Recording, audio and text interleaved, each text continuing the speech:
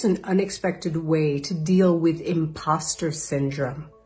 Here's what I want you to know. When you're growing, when you're moving into the next part of your life, you will feel like an imposter, right? You will feel like, oh my God, I don't know if I can do this. What if I get found out? What if I really can't grow my business? What if I can't do what I said I would do?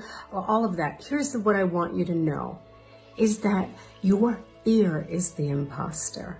Your ego is the imposter. The part of you that's telling you you can't do it, that's the imposter, because you're growing into this. Your strength is growing you into this. You are meant to do this. You were born to do this. You have infinite talents. You have infinite strengths inside you, but your fear is lying to you. Your fear is telling you you're small. Your fear is telling you you're incompetent, and it's lying to you. So I want you to try that on next time you're feeling like an imposter.